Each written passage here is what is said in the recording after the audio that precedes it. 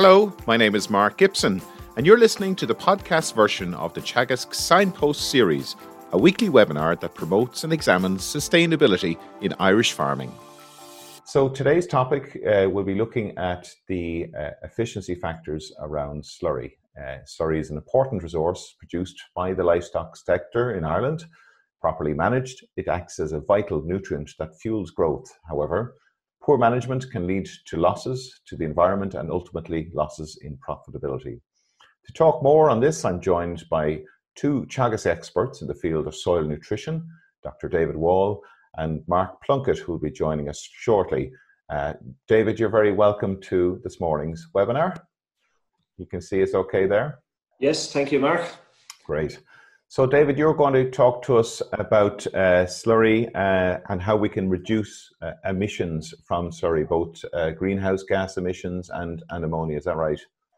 Yes, a very important topic, and one of the key, I suppose, opportunities to reduce emissions on farm and to meet our national and EU targets. I should mention also that we're joined by Pat Murphy, Programme Manager for the Teagasc Environment Knowledge Transfer Programme in Teagasc, and Pat's going to be helping us out with questions at the end of the presentation. So we're going to have two presentations today. First presentation from David. So David, I'm going to hand over to you and you can fire up your presentation for us.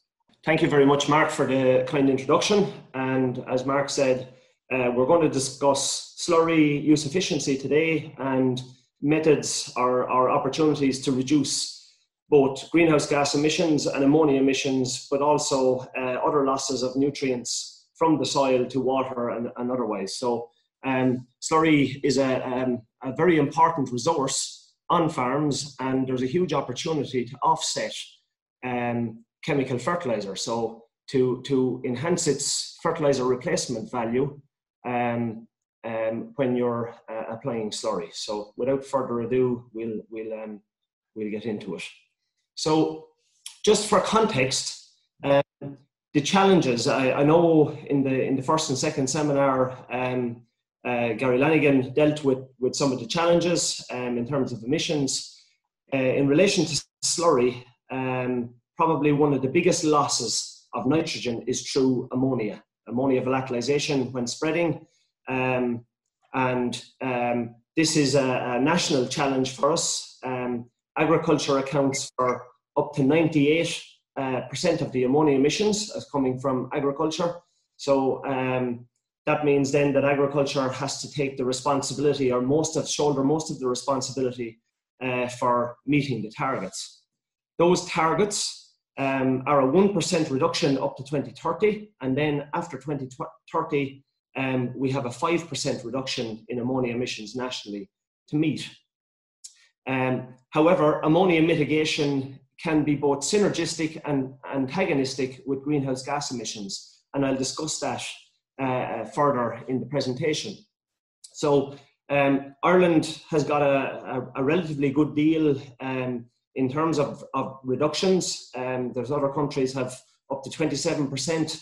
However, they have other sources of ammonia production or emission other than agriculture, and it was deemed to be unfair in terms of penalising agriculture and food sustainability totally from an Irish context by having such a target. So ours is 5% reduction from 2030.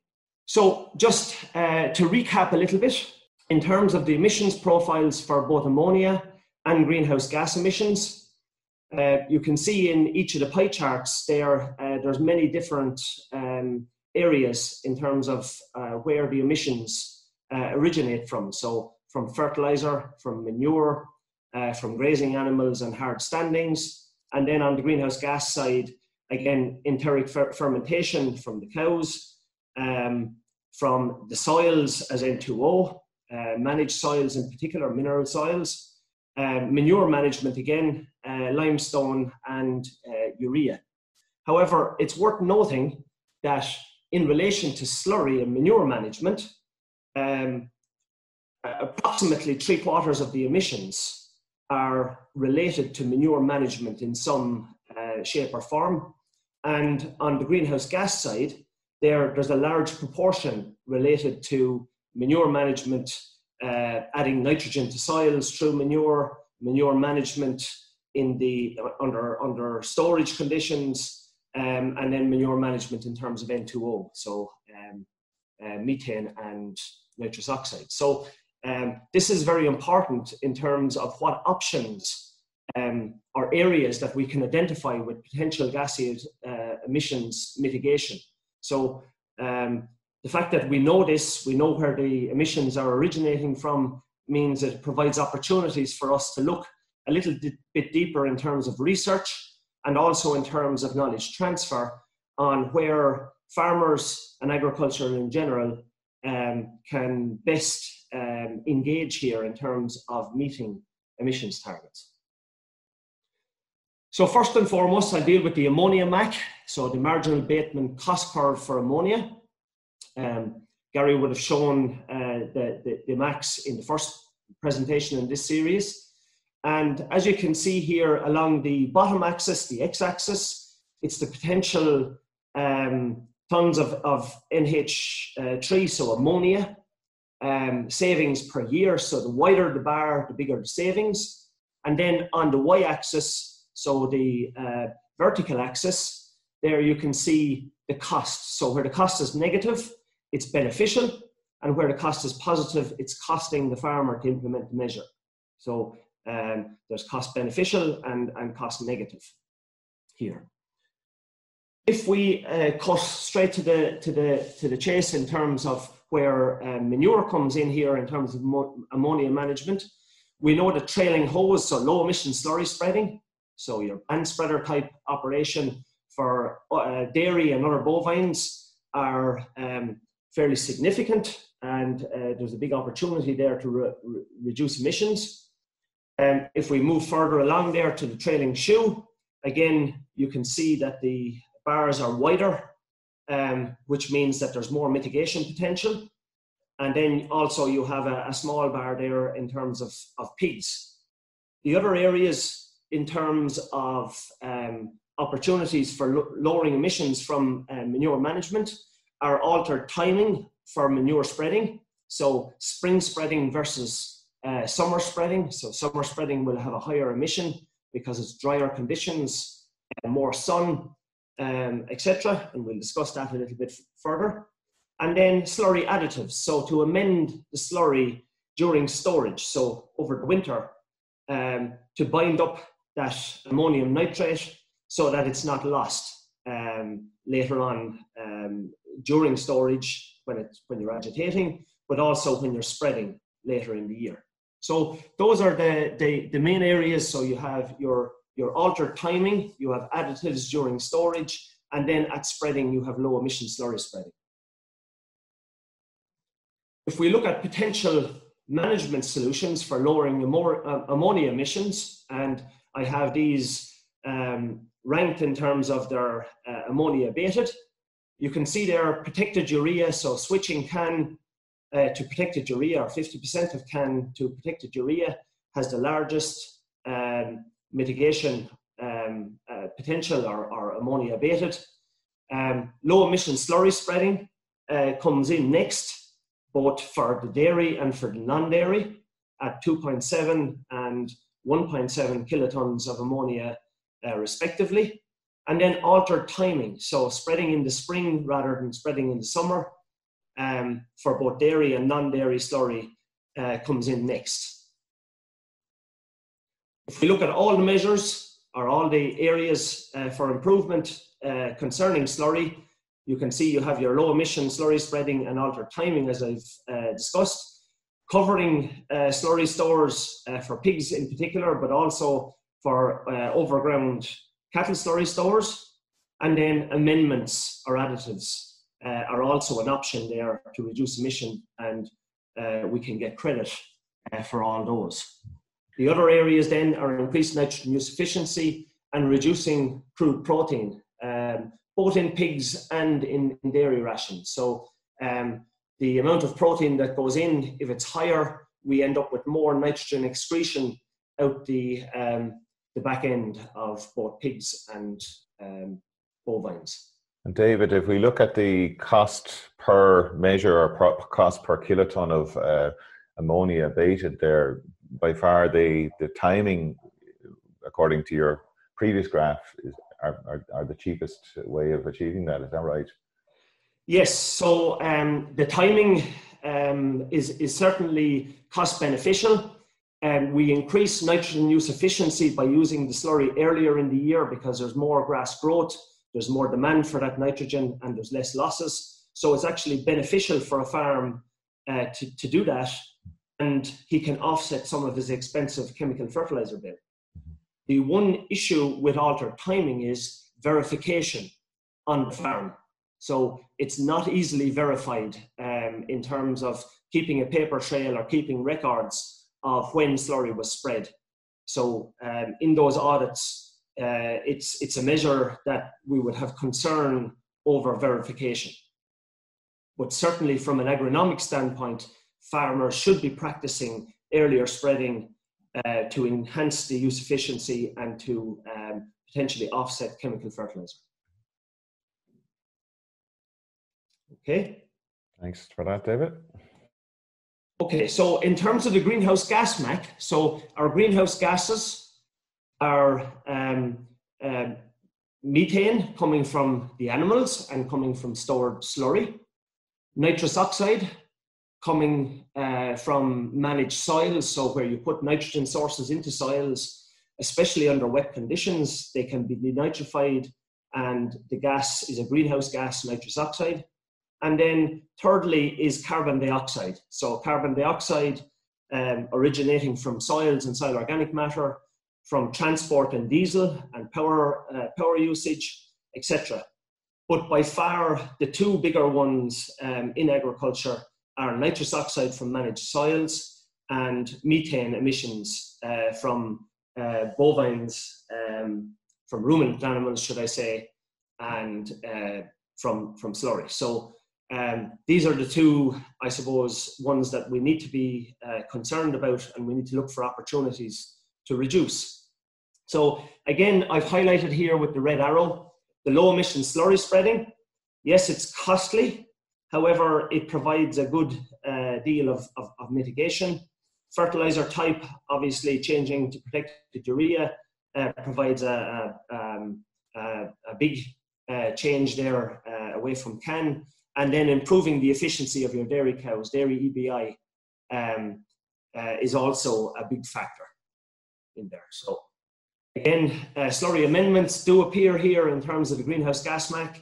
They have an opportunity to reduce ammonia emissions at spreading. And I'll just clarify that ammonia emissions, although we're not a greenhouse gas, are deposited back onto the soil and are a nitrogen source that can be denitrified. So we must reduce ammonia emissions to get the benefits from greenhouse gases as well. So again, I've summarized the potential mitigation management solutions. This is for lowering the agricultural emissions. So I haven't dealt with the land use change emissions, so such as forestry, etc. Or I haven't dealt with the power and fuel ones, but these are ones that are related to agricultural management of soils and of animals. And you can see there the soil and management mitigation options give a potential mitigation of over 1.2 megatons of CO2. In terms of ranking, protected urea is up there, draining wet mineral soils. Low emission slurry spreading is coming in third. Nitrogen use efficiency, obviously, and extended grazing, the inclusion of clover, and slurry amendments also appears here. So if we look at the two concerned with management of slurry, we can see there that they're significant, and it's low emission slurry spreading comes first, and then amendments or additives to slurry is the second one. Also, it must be noted at the bottom there, animal performance, including increased EBI, increased animal health, and increased genetic merit of the animals and feed use efficiency contribute a significant proportion to reducing emissions on farms as well. So just some of the science behind this. So losses from slurry, so nitrogen losses in particular, and ammonia losses, depend on soil and climatic conditions. So at the time of spreading, it's important to have suitable climatic conditions to minimize volatilization and nitrogen loss. So ammonia emissions increase in dry, sunny, windy weather. So if we think about when the majority of slurry was spread in the past, it was probably spread after first cut silage onto bare stubbles in the summer. This is probably the worst case scenario in terms of emissions, because you have no grass cover to protect the slurry, and you have dry soils with warm climatic conditions. The majority of N losses occur within 24 hours after application, so it's really important to have suitable weather at the time of application and for the following day. If we look at some of the science, the effective season on potential ammonia volatilization or nitrogen loss, you can see there on the x-axis, on the vertical axis, it's slurry nitrogen loss, the percentage of total ammonical nitrogen applied. And on the y-axis, on the x-axis there, you have the months of the year. And these studies were conducted both in Ireland and abroad, and I'm summarizing these. And you can see there, typical slurry N losses are higher in summer. Just as I've said, the weather conditions are usually not suitable. They're conducive for higher losses. So we need to avoid or be very careful when we're spreading during this period of the year. And you can see there, the early part of the year, we get much lower losses. If we look at the science in terms of reducing ammonia losses using low emission slurry spreading, less. Slurry application method is what I'm showing here. Again, on the y-axis, we have ammonia losses, the percentage of total ammonical nitrogen applied. And then we have hours after application along the x-axis. And you can see there the dotted line for the trailing shoe, the low emission slurry spreading method, versus the splash plate. You can see there's a significant reduction, almost half the emissions with the low emission slurry spreading in total. However, it must be noted that these emissions are happening certainly within the first 24 hours, but probably within the first 6 to 12 hours. So the time at application is really important, and the weather conditions and method are also important. In this example, the trailing shoe reduced emissions by 36% compared to the splash plate on average. Work that was conducted at Johnstown Castle in County Wexford and a number of other sites. And if we look at other studies, total ammonia emission reduction of up to 65% were found in other studies using low emission slurry spreading. So the higher the loss potential the day that you're spreading, the bigger the reduction when you're using less. And then finally, nitrogen fertilizer replacement values, which is the important agronomic parameter. I have summarized 4 application methods. So the traditional splash plate method, the dribble bar or band spreader, the trailing shoe, which puts the slurry, parts of the grass and puts it down on the soil surface, and then shallow injection, which is not used very, very much in this country. However, it is used in other European countries, and it creates, the disc creates a shallow slit about an inch or so deep into the surface of the soil, and the slurry is injected into that. So again, it's reducing the surface area compared with the splash plate and the other 2 methods. If we look at the ammonia abatement, obviously the splash plate is your control treatment, so there's no ammonia abated. That's what we're comparing the others against.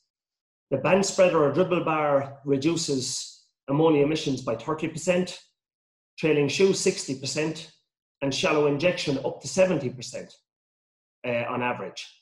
And if we look at the slurry availability at application there, we can see there you get 27% of the nitrogen that you're applying being available with a splash plate, and that grows to 35, 40, 43, and 46% with the three other methods, with the low emission methods. So you can see there's significant increase in slurry delivery and slurry availability for the crop or for the grassland. And if we think about it in terms of nitrogen savings, for 11 meters cubed of cattle slurry or 1,000 gallons of cattle slurry, you're getting 7 kilograms of nitrogen applied in that 1,000 gallons with the splash plate, 9 with the dribble bar, up to 11 with the trailing shoe, and 12 with the shallow injection. So we're almost doubling the nitrogen availability in the slurry as we go from the broadcast method, the splash plate, up to the shallow injection. And if we look at that in economic terms, in terms of being able to offset some of the chemical fertilizer, that's worth €6 for the splash plate. For the trailing shoe, it's €9.40, and up to €10.20 for the shallow injection in terms of the extra recovery of nitrogen. So again, well worth it in the economic terms, well worth it in terms of nitrogen use efficiency, and as well as getting the agricultural and agronomic efficiency, we're also getting reduced emissions and increased environmental performance. Finally, David, we're going to have to ask you to speed through the last slide just to give Mark time to present his paper. That's grand. So synergies and antagonisms are very important here. So we don't want to be pollution swapping by doing the best for one thing and then increasing the emissions on another emission. So ammonia versus greenhouse gases, reducing ammonia emissions will reduce indirect N2O emissions. So as I said, that ammonia is redeposited, it falls back down in rain onto the soil and is a source for N2O emissions. So you get the double benefit. Alter timing and technique for land spreading, so low emission slurry spreading and spring spreading of manures can increase direct N2O emissions. So again, by putting more nitrogen into the system, it's really important here that we subtract that nitrogen from our chemical nitrogen inputs. So we make a chemical nitrogen saving so that we become efficient. If not, we're putting out the same amount of nitrogen and we have more nitrogen present, so we increase the amount of nitrogen. Low emission slurry spreading and spring spreading of manures will reduce ammonia, but also total N2O emissions, so you get a double positive there. Reducing crude protein in the animal diet will reduce N2O emissions and ammonia.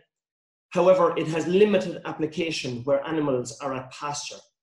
So again, we can't control where those excreta are deposited. And again, it's really important in terms of the slurry stored in the shed, but we need to manage what happens out in the field a little bit better as well. Slurry amendments or acidification added during manure storage will reduce both methane, greenhouse gases, and ammonia from slurry storage. So again, you get a benefit there in terms of using amendments. So that's it, Mark. I'll be happy to answer questions later on. After we'll take questions just at the end of Mark Plunkett's presentation. So we're going to invite Mark to join us. Mark, can you hear us there? Hello, Mark. Yes. Yes, great. We'll get you to get your presentation up and running. Okay, so I'm going to focus on all three major nutrients in terms of utilizing slurry on farm. So, like slurry, it's an organic, on-farm produced organic fertilizer, and it can effectively replace a portion of chemical fertilizers on farm. So when we buy fertilizer, we know what's in it in terms of NP and K. Like for example, we buy 18, 6, 12, 10, 10, 20, 07, 30. We know the level of NP and K in the fertilizer. So we need to think about, I suppose, slurry in the same light. We need to look at the fertilizer replacement value of slurry. So what I have in the table on the left-hand side there is that I have the available NP and K for typical cattle slurry at a dry matter of 6.3%. So there's a kilogram of available nitrogen, there's half a kilogram of phosphorus, and 3.5 kilograms of potassium. And they're all available nutrients. It's also important to consider factors that affect the nutrient content of slurry. Getting back to our bag of fertilizer, actually what's in it. So probably one of the biggest factors on farm there is actually dilution, the amount of water, like how much water is entering that slurry tank, say from milk washings or yard washings. And there can be a big variation in there affecting the NPK content of the slurry. We can measure slurry nutrient value on farm, something like a slurry hydrometer. It's just a matter of getting a sample of agitated slurry, dropping in the slurry hydrometer into a graduated cylinder of slurry and measuring off the slurry dry matter. So if we look at the impact of dilution on the nutrient value of slurry, so as we go from a 2% dry matter up to a 7% dry matter, the nutrient content increases for NP and K. Like for example, if we take first cut silage, that gets 33 cubic meters of cattle slurry per hectare. If we use a 4% cattle slurry, we are under fertilizing that crop in terms of P and K to the tune of 40 to 50%. However, if we use a good quality slurry, like at 7% dry matter, we are supplying all the phosphorus and 120 kilograms of potassium. So my point here is that it's very, very important to fertilize your silage crop with a sufficient amount of P and K in order to get efficient use of that nitrogen that's in the slurry and also bag fertilizer in. Okay, to look a little bit closer at the nitrogen in slurry, there's a 50-50 split there between organic N, which is not fully available but becomes available during the growing season. What we're mainly interested in is the mineral N. Half of the mineral N is the same as urea N, it's ammonium N. Ammonia N, it's plant available, during the growing season, but there is a risk of loss around time of application, as David has referred to. So things like timing of application, weather conditions, and application method have a big impact on the amount of ammonia recovered during and after application. Like the recovery for nitrogen can range from 15 to 40%. Like for example, if you take a splash plate with summer application, we're getting about 15% of the nitrogen recovered, while if we move to a trailing shoe with a spring application, we're getting about 40% of that nitrogen recovered. I suppose the next question that we need to ask, or in order to make the best use of cattle slurry, where should it be spread on the farm to utilize the NP and K in that slurry? So if we look at the nutrient profile of cattle slurry, 80% of the nutrient is actually P and K, and that's mainly potassium. So ideally that should go back to the silage ground. The slurry should be returned to the silage ground where it came from. So again, we look at soil analysis, take the fertilizer plan into account, and the crop that has the biggest demand for P and K on the farm, and that tends to be grass silage. It's also important to make the adjustment based on slurry dry matter, to ensure that we're maintaining the P and K balance in the silage areas on the farm. Okay, in terms of reducing nitrogen losses, probably one of the most important, I suppose, things is the time of application. So we're looking at a spring application, when there's the biggest demand for nutrients during the growing season, and especially nitrogen. We're talking March, April time as we're heading into peak grass growth. That's where we're going to get the maximum recovery of that nitrogen. Also, we'll have the weather conditions that are conducive to recovering, and reducing ammonia loss in that part of the growing season. Our target there is to have 75% of the slurry applied by the end of April. Also, weather is a big factor, especially with splash plate application. That weather conditions are all important. Like to reduce ammonia loss, we're looking at cool, damp, overcast, and even misty conditions, and that's what we generally get in the springtime of the year. So it is the greatest time of the year to utilize the nitrogen from a demand point of view, and also a recovery or reducing that ammonia loss. Again, we should avoid conditions like what we've had in the last 6 to 8 weeks. It's very warm, it's dry, bright sunny days. They are the conditions that are favorable to the loss of ammonia, especially with splash plate application. Like the trailing shoe or the low emission technologies sort of remove the weather element to a degree, or reduce the losses during say unfavorable conditions in terms of ammonia loss. Okay, if we move on to application techniques. So again, this is probably the most effective way to reduce ammonia loss is both during and after application. Like if we take a splash plate and we're spreading a film of slurry, we're increasing the surface area and we increase the risk of ammonia loss to the atmosphere. Also, if we look at the nitrogen recovery, for a splash plate there, spring application, we're looking at 0.6 of a kilo per cubic meter. That's the amount of nitrogen that's recovered through splash plate application. If we move to something like a dribble bar, again, you have a boom on the back of the spreader, the slurry is piped out and you're reducing the surface area and it's just dropped above the grass canopy. There's a significant reduction in ammonia emissions with the dribble bar or the band spreader. You're looking at about 30% reduction compared to the splash plate, and the figure there is about 0.8 kilo of N per cubic meter for slurry that's dribble barred in the springtime. If we look at the trailing shoe technology, so again, it's a slightly different piece of apparatus in terms of that you have a shoe fixed to a metal bar. There's downward pressure. The trailing shoe is getting very, very close to the ground. It's getting under the grass canopy, and it's very like it's very like the placement of fertilizer or the placement of slurry right in the zone where it needs to be utilized. And again, you're getting a further efficiency in terms of reducing ammonia emissions, increasing in recovery, and we're talking about a kilo of N per cubic meter. So again, it's a step up on the dribble bar and an improvement of about a 20% reduction in ammonia emissions with the trailing shoe. There's also other added, I suppose, benefits or advantages to the low emission technology. So again, you have less contamination compared to the splash plate. Also, you have a more precise distribution or application of nutrients across the spread weight. And I suppose one of the big benefits there that over the last number of years is the increased flexibility.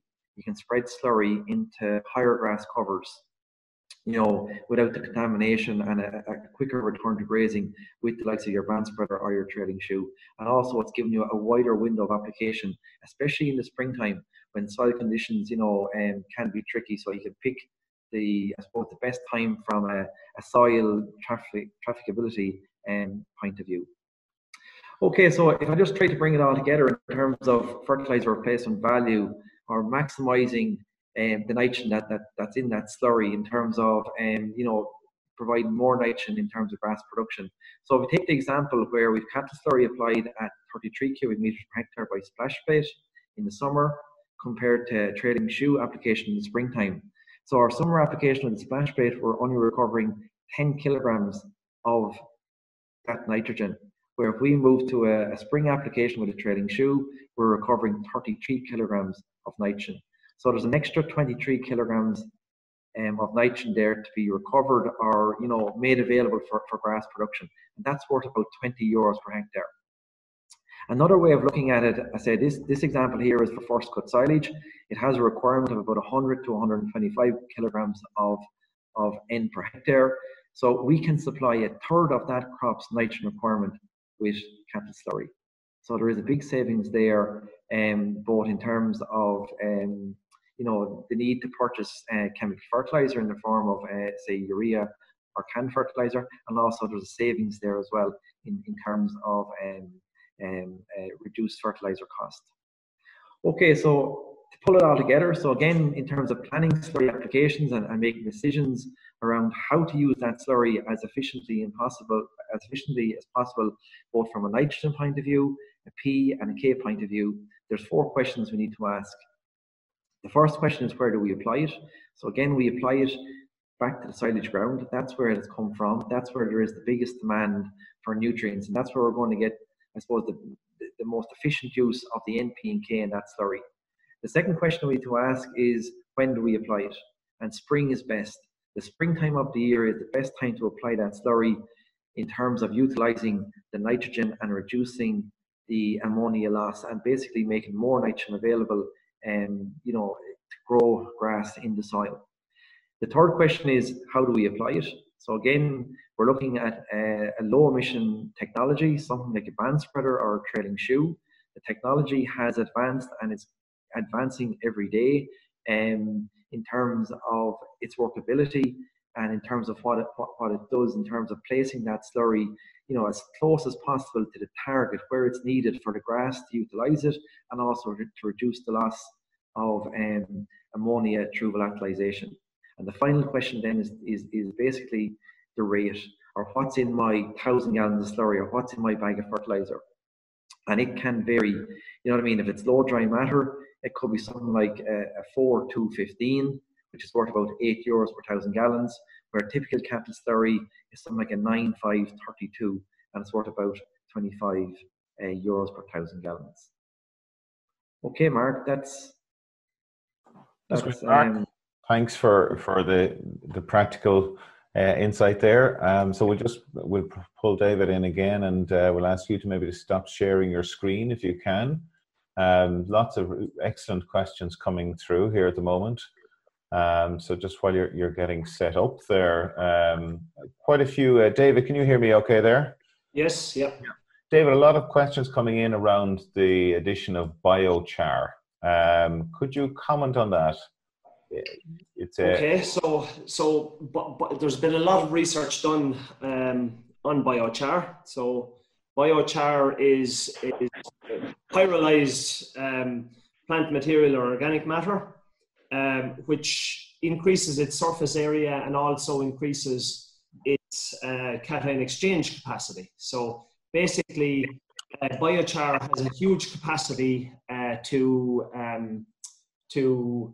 hold and retain nutrients. So in this context, biochar has the potential to bind ammonical nitrogen and phosphorus potentially in the soil. However, the practicalities of getting enough biochar to spread across a farm may be limited somewhat. So it's all right for smaller areas or for garden areas to improve the soil conditions if they were damaged previously. However, large-scale biochar production and application is probably not as practical. Pat, you have some questions coming through there too? Yeah, question for Dave from Harold Kingston. David, what time of year was the nitrogen abatement of the different spreading methods calculated? Remember seeing data showing spring splash rate equal to some or less. So those are average across a 3-year study where there was multiple applications over the 3 years.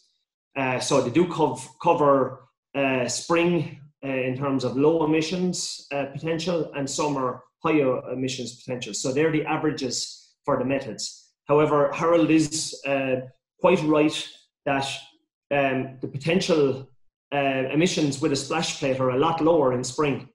However, the potential is still higher than it would be for a low emission slurry spreading technique in spring also, because you're minimizing the surface area. So if you think about the splash plate, it splashes and covers the entire surface of the ground. And then as sun and wind bakes that out, you get more of an emission. Whereas the low emission slurry spreading puts the slurry down onto the ground under the canopy, potentially, and leaves it in a line which is a much smaller surface area. Okay, and another question there, does the time of day you sprayed make any difference? And can you reduce the level of slurry being delivered by the spreader, and is this of any benefit? Well, I'm quite sure the second part. The time of day does make a difference. So if you're spreading in the morning, so 10 or 11 o'clock, going into the peak of the day in terms of sunshine, etc., you're going to increase emissions. However, if you were to spread in the evening, where it's dull, less sun, etc., you would have lower emissions potential.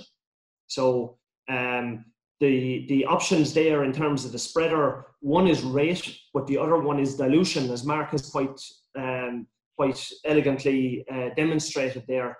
Dilution means that you have better infiltration of the slurry. It's not stuck on the surface. It'll actually move into the soil when it's more dilute, and you increase the nitrogen use efficiency. A question here for Mark in relation to the compaction risks associated with trailing shoe and I suppose larger tankers in general being used on the land.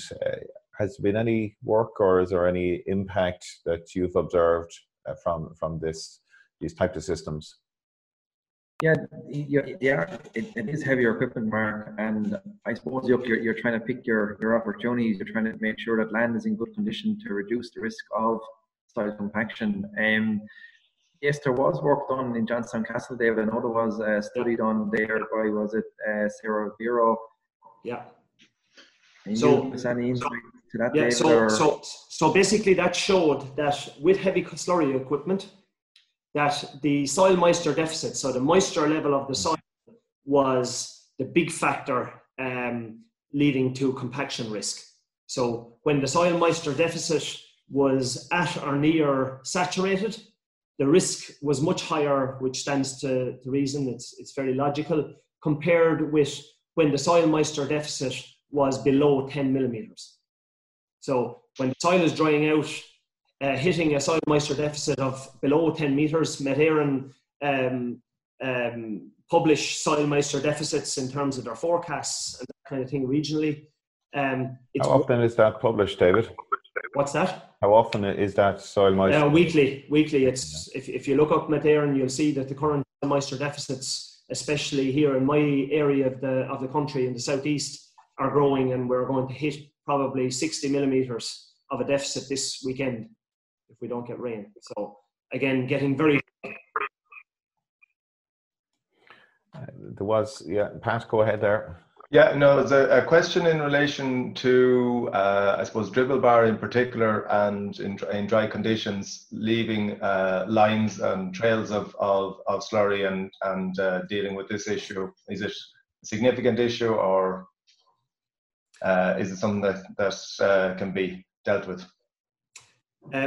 In dry conditions, and we especially saw it in 2018, where farmers were using the dribble bar, there were lines of slurry, especially slurry that was spread prior to closing for silage with a dribble bar. That manifested itself that those lines actually dried out in the fields and caked on the surface and were present. There wasn't enough rainfall to actually wash them in and incorporate them into the soil, and they were there at mowing time for the silage harvest. So it is a little bit of a concern under dry conditions, and that's why we would be promoting earlier spreading of the majority of the slurry. There's much more opportunity there to utilize that slurry and also for it to be incorporated or infiltrate into the soil under dampish conditions. And I suppose the corollary to that is the trail and shoe better from that perspective. Yes, it would be. So the trailing shoe actually goes along on the soil surface, gets down below that grass where there's a little bit more moisture, Pat. So the trailing shoe does a better job and doesn't leave it in a wide band, which kind of sits semi onto the grass like the band spreader. So it would be a better piece of technology. There's a question here about the contribution of all this to our overall requirement and target to reduce ammonia nationally. We might just comment on the targets that we have and how this can contribute. Okay, so in terms of the targets, as I've said, our ammonia targets are 1% reduction up to 2030, but then the big reduction is needed. It's a 5% reduction. That's a big challenge because the 5% reduction largely has to be met by agriculture for ammonia. So as I've said in my presentation, slurry and slurry management, be it spreading, storage or housing, accounts for almost 3/4 of the ammonia emissions. So again, that's very, very significant that we get better management, reduce volatilization, spring spreading, low emission slurry spreading, amending in the houses, covering slurry stores. So those technologies are all there on the cards. In terms of greenhouse gas emissions, we have roughly a 10 to 15% reduction to meet for agriculture. It's a 30% reduction overall for nationally, but agriculture's reduction is our proportion is slightly less in that. Nitrogen and nitrogen use efficiency is one of the key things here. Obviously, we have livestock producing methane, but in terms of the nitrous oxide, and the nitrous oxide being the most potent greenhouse gas, 298 times CO2, it's really, really important that we manage our nitrogen to maximize the efficiency. That's good for the business as well, because fertilizers represent a significant cost, variable cost in the business. So these technologies are really, really important there. However, the benefits can only be gotten if a farmer is doing a fertilizer plan based on soil samples. The NNP Online system is there nationally for private and public advisors to use, and that will tailor the plan where there can be economies made in terms of the bagged fertilizer, the chemical fertilizer, where we don't get the savings with the low emission slurry spreading and then put on the same amount of chemical fertilizer. That's going to be an inefficiency. So we need to maximize the benefit in terms of what we keep on the ground, and then reduce our chemical fertilizer, our inputs. Another question there, is there trial work, we mentioned biochar, but is there data or trial work done on addition of other amendments, and what kind of results are you getting from those?